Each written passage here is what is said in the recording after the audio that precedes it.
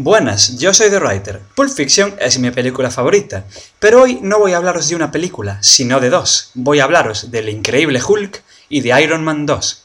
Bienvenidos al 44º capítulo de This is a Robbery. Everybody be cool, this is a robbery! Any of you fucking pricks move! And I'll execute every motherfucking last one of you! Antes de empezar a hablaros de las películas, debo avisaros de que puede que haya, y de hecho habrá, spoilers de las dos. Y voy a comenzar por hablaros de la primera película en cronología. Sigo lo que empecé la semana pasada, reseñando las películas que nos llevarán el día 27 de abril aquí en España a la película de Los Vengadores. Y la siguiente película que trata este universo de cómic en la gran pantalla es una película que salió el mismo año que la anterior, que Iron Man. Es El Increíble Hulk, también de 2008. Es una película dirigida por Louis Leterrier, que es un tío que dirigió Transporter y Transporter 2, siendo estas sus películas más importantes, lo cual no dice mucho de este hombre. Dirigió este remake de mierda de Furia de Titanes y dirigió una peli bastante decentilla llamada Danny the Dog.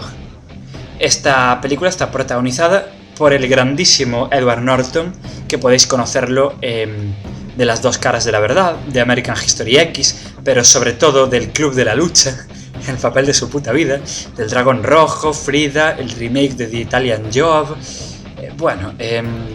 Sale en muchas películas, es un actor muy bueno que aquí interpreta a Bruce Banner, al tío que se convierte en Hulk.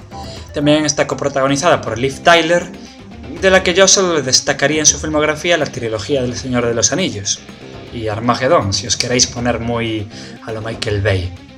También sale Tim Roth, que como no, sale en mi película favorita. También de Tarantino sale en Reservoir Dogs, en Four Rooms, que también Tarantino anda por ahí por medio, en Gridlock, donde sale Tupac. Bueno, Tim Roth creo que ya pasó alguna vez por el Robbery incluso, pero no recuerdo ahora mismo con qué película. También aparece por ahí William Hurt. William Hurt aparece en Viaje alucinante al fondo de la mente, en Hijos de un dios menor, en una de las versiones de Jan Eyre, la de Zeffirelli, en Contact, en la peli de Perdidos en el Espacio. Eso fue un fallo, William Hurt. Y bueno, ¿de qué va El Increíble Hulk? Pues decir que el personaje de Hulk ya es la segunda vez que pasa por el Robbery, porque pasó en el primer capítulo. Pero aquí es diferente, porque esta película no es una continuación en el primer capítulo, quiero decir, en el segundo capítulo. El primero era Reservoir Dogs. Ahí estuvo Tim Roth, fijaos. Ya no lo recordaba, joder. Pues, a ver, la película es muy diferente y de hecho no comparten el mismo universo. Es como un aparte. Una cosa muy buena que tiene esta del Increíble Hulk es que no se nos vuelve a contar exactamente el origen del personaje. Lo que hace es que en los títulos de crédito nos enseña un experimento que fue mal. Un experimento que si sois aficionados a las series antiguas, a lo mejor os suena de algo, porque es el mismo experimento que hace que convierte en Hulk al tío que salía en la serie antigua, esta serie creada por Kenneth Johnson, de la que esta película, El Increíble Hulk, coge muchas, pero muchas referencias. Esta es una de las pocas, o sea, de las muchas que coge. El experimento es el mismo, pero a partir de ahí, bueno, la película, decir que es una película que se nos vendía como que tiene mucha más acción que la peli que reseñé en el segundo capítulo de este podcast, que la de Ang Lee, y esto no es verdad. Es verdad que tiene la acción más repartida, pero no tiene más. Si contáis los minutos, esta película tiene menos acción que la de Ang Lee. Pero bueno, ¿de qué va? Resulta que Bruce Banner, como todos sabemos, se convierte en Hulk. Y es un fugitivo porque lo busca los militares lo buscan, encabezados por William Hurt, que hace de Trueno Ross, este militar que siempre persigue a Hulk. Entonces él está refugiado en Brasil. Pero un incidente en la fábrica de bebidas donde él trabaja hace que se convierta en Hulk, lo detecten y bueno, tenga que escapar de ahí. Encargado de perseguirlo está un mercenario pagado del gobierno llamado Emil Blonsky. Esto a los aficionados del cómic les sonará mucho. Interpretado por Tim Roth, que se cabrea con Hulk porque le gana, se le escapa la primera vez que se encuentran. Entonces él se somete, y aquí viene una referencia grandísima al universo Marvel, a una recreación del suero del supersoldado. ¿Qué es el suero del supersoldado? Es lo que le da los poderes, como todos sabemos, al Capitán América. Entonces, este tío se somete a eso, luego se somete a más. Vamos, que acaba convertido en un monstruo llamado la Abominación, uno de los villanos clásicos de Hulk. A diferencia de Hulk, él es consciente, es decir, él tiene cabeza, controla sus actos, pero no puede revertir la transformación. Eso lo traumatiza más. Realmente el personaje de Emil Blonsky es muy interesante, y cuando se convierte en el bicho ya no es tan interesante. Es muy interesante porque Tim Roth es un buen actor y tiene carisma, y hace bien de malo, no porque el personaje esté especialmente bien construido ni nada. El monstruo realmente se parece muy poco, o por no decir nada, al bicho que conocemos de los cómics. A lo mejor es para diferenciarse un poco más de Hulk, quién sabe, o porque el bicho del cómic es un poco ridículo, que parece una especie de sapo feo verde. Sí. Ahora, creo que si se pareciera al cómic estaría mucho mejor. Es un bicho que no tiene ningún carisma.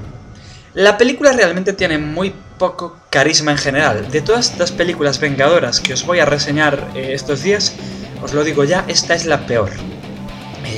De hecho, a no ser que os guste mucho el personaje, como es mi caso, Hulk es uno de mis superhéroes favoritos. De no ser por eso, casi podéis ahorraros esta película si tenéis otras cosas mejores que ver o que hacer. A ver, los actores están bien, todos, excepto Liv Tyler. Liv Tyler destroza la película porque esa mujer no sabe actuar. Aparte de que ella hace de Betty Ross, pero su Betty Ross tiene muy poco que ver con la Betty Ross de Jennifer Connelly, porque claro, Jennifer Connelly actuaba bien. El personaje de Jennifer Connelly mola bastante más y no sé, yo no le recomendaría esta película a mucha gente. Sí que está divertidilla, tiene sus referencias al universo Marvel, como no. Mencionan el suelo del supersoldado, se ve S.H.I.E.L.D. y todas estas cosas. Quien no sale es el agente Coulson, este personaje inventado expresamente para estas películas, curiosamente. Luego, Edward Norton sí que lo hace muy bien, pero tampoco se nos explora mucho su faceta atormentada. Asumimos que está atormentado porque, joder, ¿quién no lo estaría viviendo la vida que vive? Y luego otra cosa que me llamó mucho la atención, sobre todo para ser la segunda película de Marvel Studios, este increíble Hulk está muy alejado de los ambientes por los que suele moverse el increíble Hulk. Es decir, no vemos el desierto, el tío huye a Brasil y yo qué sé, no se ve estos desiertos americanos que vemos en la película de Ang Lee y que por supuesto vemos en el cómic del increíble Hulk. Entonces, yo qué sé, más cosas curiosas de la película. No estoy contándose el argumento porque no tiene mucho más. Una cosa que tiene, por ejemplo, otra referencia al universo Marvel, es que sale el tío que más tarde se convertirá en otro villano de Hulk, en el líder. Y en esta película se nos da como un origen al personaje, pero no lo vemos todavía con ese cabezón verde súper inteligente que él tiene. El líder es un bicho también infectado por la radiación gamma que infecta a Hulk. Es verde y tiene una cabeza enorme y es súper inteligente, lo cual hace que sea un reto para Hulk porque Hulk es tonto, básicamente. Lo que es interesante de esta película es que vemos como Bruce Banner, Hulk, está intentando controlarse a sí mismo, va a maestros que le enseñan a respirar bien y todas estas movidas de relajación para controlar cuando se convierte en Hulk. Pero lo más interesante de esta película para mí es las repetidas referencias a la serie de Kenneth Johnson. vemos cameos en la televisión, porque ya está muerto, del tío que se transformaba en Hulk, de Bill Bixby. Vemos cameos de Lou Ferrigno, que es el tío, era Hulk, cuando se transformaba, era un tío pintado de verde, era Lou Ferrigno, que también sale haciendo un cameo en la Hulk de Ang Lee. La música es muy característica, muy reconocible, es una música muy triste a piano de la serie de televisión, sale como banda sonora de la película. Luego, toda la estructura de la película, una película donde Bruce Banner está siempre escapando, moviéndose siempre de un sitio a un sitio, procurando que no lo rastreen y tal. La serie era eso. En la serie no se llamaba Bruce Banner, se llamaba David Banner, porque Kenneth Johnson pensaba que Bruce era un nombre de maricón. En serio, lo decía así, él. Pero bueno, se llamaba David, pero la idea de la serie era la misma. Luego, una cosa que me encanta, la primera vez que se transforma en Hulk, se transforma igual que en la serie. Ese primer plano de sus ojos verdes, con todo oscurecido alrededor, es muy de la serie de televisión. Si alguno la habéis visto, lo notará. Y otra cosa destacable, bueno, las últimas dos cosas destacables, antes de pasar a la siguiente película, o a las tres, son, bueno, el cameo de Stan Lee, que no puede faltar, el creador en el cómic de Hulk, junto con Jack Kirby. Yo creo que es el mejor cameo de Stan Lee de todas las películas, no solo de las películas de Marvel Studios, sino de cualquier película donde Stan Lee haya aparecido. ¿Por qué? ¿Cómo es el incidente este de Hulk para que lo detecten en Brasil? Bruce Banner trabaja en una fábrica de refrescos. Por un accidente, con una máquina, un poco de su sangre se cuela en una botella que llega a distribuirse. Llega a Estados Unidos, la bebe Stan Lee y se muere. Es muy divertida, la verdad. Son 2 segundos, pero es muy divertida. Y bueno, os recomendaría esta película. A ver, mala no es. No es una película que vayáis a ver, joder, qué puta mierda, voy a quitarla. No. Pero tampoco es una película que aporte nada al personaje. Es una película que sigue el camino hacia los Vengadores, pero que Edward Norton no aparecerá en los Vengadores porque parece ser que, según Edward Norton, cortaron muchísimo de esta película. La película tenía más argumento, ciertas subtramas escritas por él. Parece ser que Edward Norton suele hacer esto en las películas en las que aparece. Y se rodaron esas escenas, pero no llegaron a aparecer. Y Edward Norton se cabreó mucho con los de Marvel Studios por esto, rajó de ellos a dolor y se fue. Entonces Hulk en la próxima película, en Los Vengadores, estará interpretado por Mark Ruffalo. A mí ese tío no me pega mucho como Hulk. Edward Norton sí, porque son tirillas y tal. Yo qué sé, da más impresión cuando se convierte.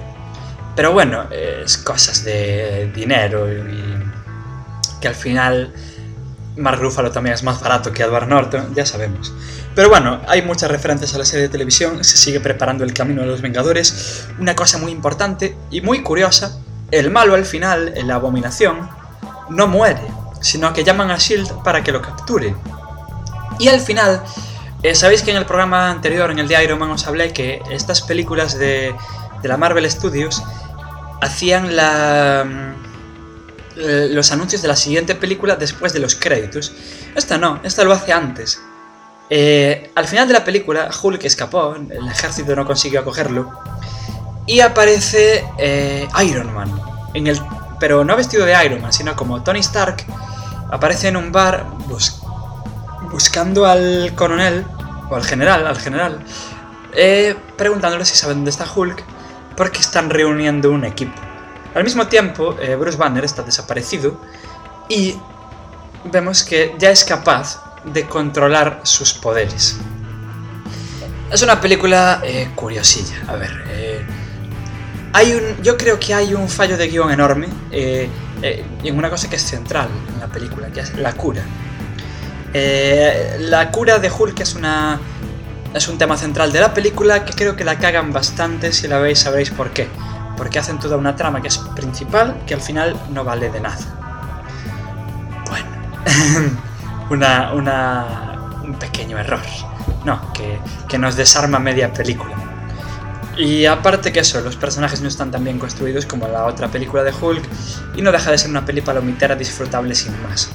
Una última recomendación si queréis verla, no la veáis, por favor, no la veáis doblada. ¿Por qué? Porque os joderá el que para mí es el mejor momento de la película, exceptuando la aparición de Robert Downey Jr. haciendo de Iron Man. Hay un momento en el que Hulk dice su frase famosa del cómic. Hulk aplasta, como no, Hulk smash en inglés.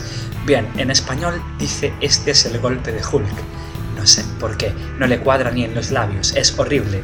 Por favor, era el gran guiño al fan del personaje en el cómic y en el doblaje se lo cargan. Aparte de que cuando están peleando en la mítica batalla final que siempre tiene que haber, con coches explotando y cosas así, resulta que los monstruos hablan entre sí, sobre todo la Abominación, porque Hulk solo dice Hulk aplasta y poco más, y se entiende muy poco, digamos que hay que estar muy atentos para escuchar lo que dice porque el doblaje deshace la voz de este personaje completamente. Y bueno, verla si queréis, a ver, es una peli que no está mal y que para frikis de los cómics, pues joder, le gustará. No trata excesivamente mal al personaje, aunque ya os digo que la otra la trata mejor. Y es una pena que esta, siendo una película controlada por los tíos que hacen los cómics, no haya sido más. Pero bueno, vamos con la siguiente película de la que os quería hablar. Hoy es un Robbery tan especial que aparte de hablaros de 2 películas, no os pongo música. Voy a hablaros de Iron Man 2. Esta es la primera vez, además, en This Is a Robbery, creo recordar, que aparece una secuela directa de otra película. Es una secuela de Iron Man 1, obviamente, de la que os hablé en el podcast anterior. Es una película esta vez de 2010 y que está protagonizada más o menos por la misma gente que la anterior. Así que solo hablaré de las incorporaciones nuevas. Se incorpora Don Cheadle porque Terence Howard abandona porque quería más dinero. Don Cheadle, que podéis conocerlo de Loca Academia de Conductores, de Meteor Man, del Demonio Vestido de Azul, de Boogie Nights, bueno, esa es decente, de Volcano, de Misión a Marte, que a nadie le gusta pero a mí sí, de Operaciones Warfish, de Hotel Ruanda, yo qué sé. Es un tío que... Los Amos de Brooklyn, yo qué sé, es el mítico actor que lo conoces y no sabes quién es. ¿De quién hace? De James Rhodes, de Máquina de Guerra, porque aquí aparece por fin James Rhodes vistiendo la armadura, vistiendo el traje de Máquina de Guerra, el ayudante que a veces tiene Iron Man, esta versión más oscura y agresiva del Hombre de Hierro, que se creó a finales de los 80 y que formaba parte de lo que en el cómic se llamaba la Trinidad Oscura de Marvel, que eran 3 versiones más siniestrillas de los héroes famosos de Marvel, como son Iron Man, Thor y el Capitán América. La verdad es que Máquina de Guerra es el que más juego da, porque usa gente y el otro que hacía de Thor, que no me acuerdo ni cómo se llama, pues la verdad es que eran personajes bastante cutrecillos. También se incorpora la guapísima Scarlett Johansson, que aquí interpreta a la Viuda Negra. ¿Dónde sale Scarlett Johansson? En Arak Attack. Sí, podría deciros que aparece en Lost in Translation, pero no, aparece también en Arak Attack. Y también en La Isla, seguimos con Michael Bay, en El Truco Final, en Match Point, en Scoop, en La Dalia Negra, Dios que sexy está en La Dalia Negra, en Vicky Cristina Barcelona, menuda peli de mierda, en The Spirit. La tía alterna películas buenas con películas malas. Como podéis ver, hace unas cuantas con Woody Allen, un tío al que yo no soporto. Y también aparece Mickey Rourke haciendo del malo. Mickey Rourke aparece en Fundido a Negro, en 1941, en La Ley de la Calle, en Manhattan Sur, en El Borracho, esta peli basada en una novela de Bukowski, en Sin City, en El Luchador, es un grandísimo actor. Y luego aparece en Sam Rockwell, también hace de malo, que yo solo lo conozco de Moon, pero parece ser que aparece también en La Milla Verde y en Las Tortugas Ninja. Sí, en Las Tortugas Ninja. Y en El asesinato de Jesse James por el cobarde Robert Ford, en esa peli de mierda sobre la guía del autoestopista galáctico, yo qué sé. Bueno, ¿de qué va? Resulta que al final de la anterior película, Iron Man se reveló ante el mundo. La última frase de "Yo soy Iron Man", tan mítica, dio la vuelta al mundo y el gobierno americano quiere la tecnología de la armadura. Tony Stark no quiere dársela, obviamente, porque no quiere que la usen para matar gente. Sus armas ya mataron a bastante gente y no quiere matar más. Mientras, en Rusia hay un tío llamado Anton Vanko, que a los aficionados del cómic le sonará, que se muere. Su hijo, Ivan Vanko, interpretado por Scarlett Johansson, iba a decir, joder, por Mickey Rourke. Ya le gustaría a Mickey Rourke ser Scarlett Johansson. Pues descubre entre unos papeles de su padre muerto que este reactor de arca que Iron Man lleva en el pecho lo inventaron entre el padre de Iron Man y su padre.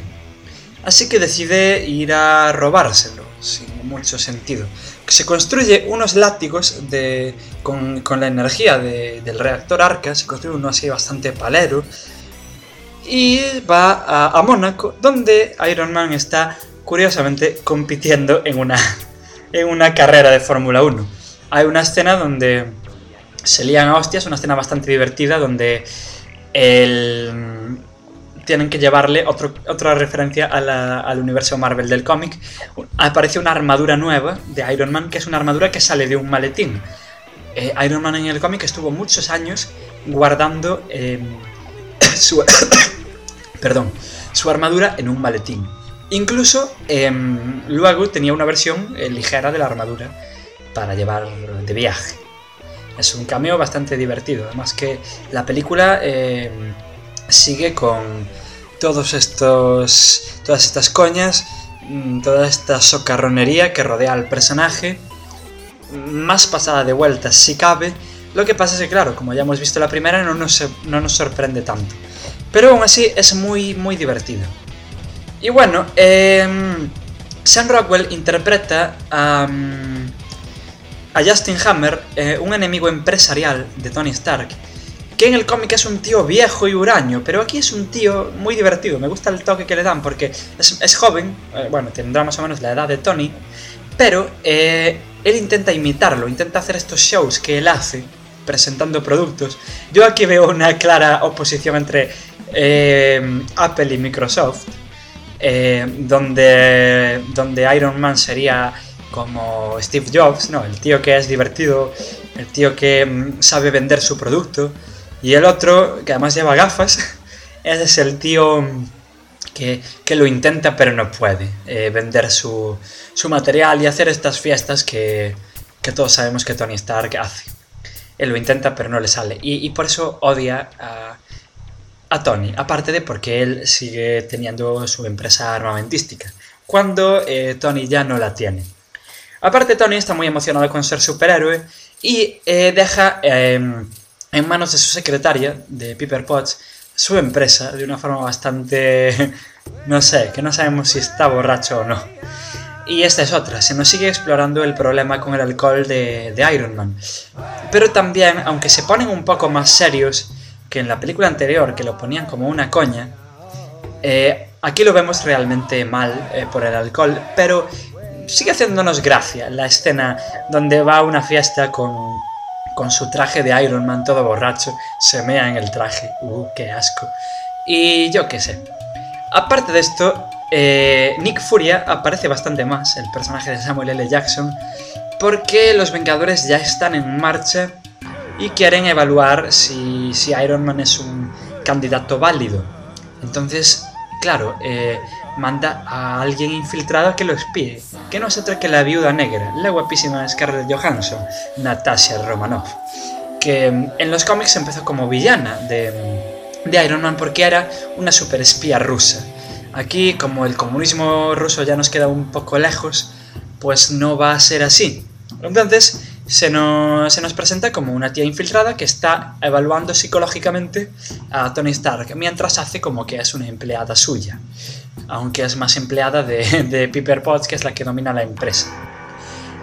Aparte, bueno, tras una lucha borracho de esta fiesta, James Rhodes consigue una armadura de de Iron Man tras pelearse con él estando borracho Iron Man, entiéndase, y se la vende al ejército, que junto con el personaje de Justin Hammer hacen una armadura que es la armadura de Máquina de Guerra, esta armadura de Iron Man pero más gorda, con armas, ya sabéis. Entonces hay una oposición ahí, obviamente, aparte de que se me olvidó hablar de Ivan Vanko, que seguía en la cárcel, pero Justin Hammer le ayudó a fugarse para que trabaje para él. Él acepta, pero tiene sus propios planes y acaba construyendo un ejército de robots que van en el momento culmen de la película a por Iron Man. Y juntos, Máquina de Guerra y Iron Man le ganan a todos estos robots y el tío este muere. ¿Quién es este tío en el cómic? Es difícil de responder. Yo creo que es dos personajes a la vez. El apellido Vanko y el nombre Antón Vanko de su padre nos refiere clarísimamente a un enemigo clasiquísimo de Iron Man que se llama la Dínamo Carmesí, que era como la versión soviética de Iron Man. Se nos deja caer que este tío que se muere de viejo, de enfermo o de lo que sea, es la Dínamo Carmesí. ¿Quién sería su hijo? Bueno, a ver, tiene látigos, así que asumimos que es otro enemigo bastante clásico de Iron Man, que no recuerdo su nombre de pila, pero su nombre es Látigo. En inglés Whiplash, no sé si le siguen llamando Látigo en español, porque yo leo los cómics en inglés. Pero bueno, es una mezcla, digamos, entre los dos personajes, porque en esta batalla final, donde finalmente muere, tiene una especie de armadura, aunque también tiene los látigos.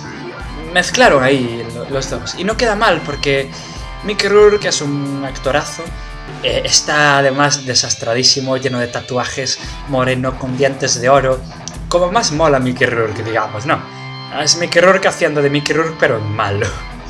Y es una pena que se muera, porque, como ya os conté, en la anterior película, en El Increíble Hulk, el malo del final vive, y es un malo mucho menos interesante de lo que es este.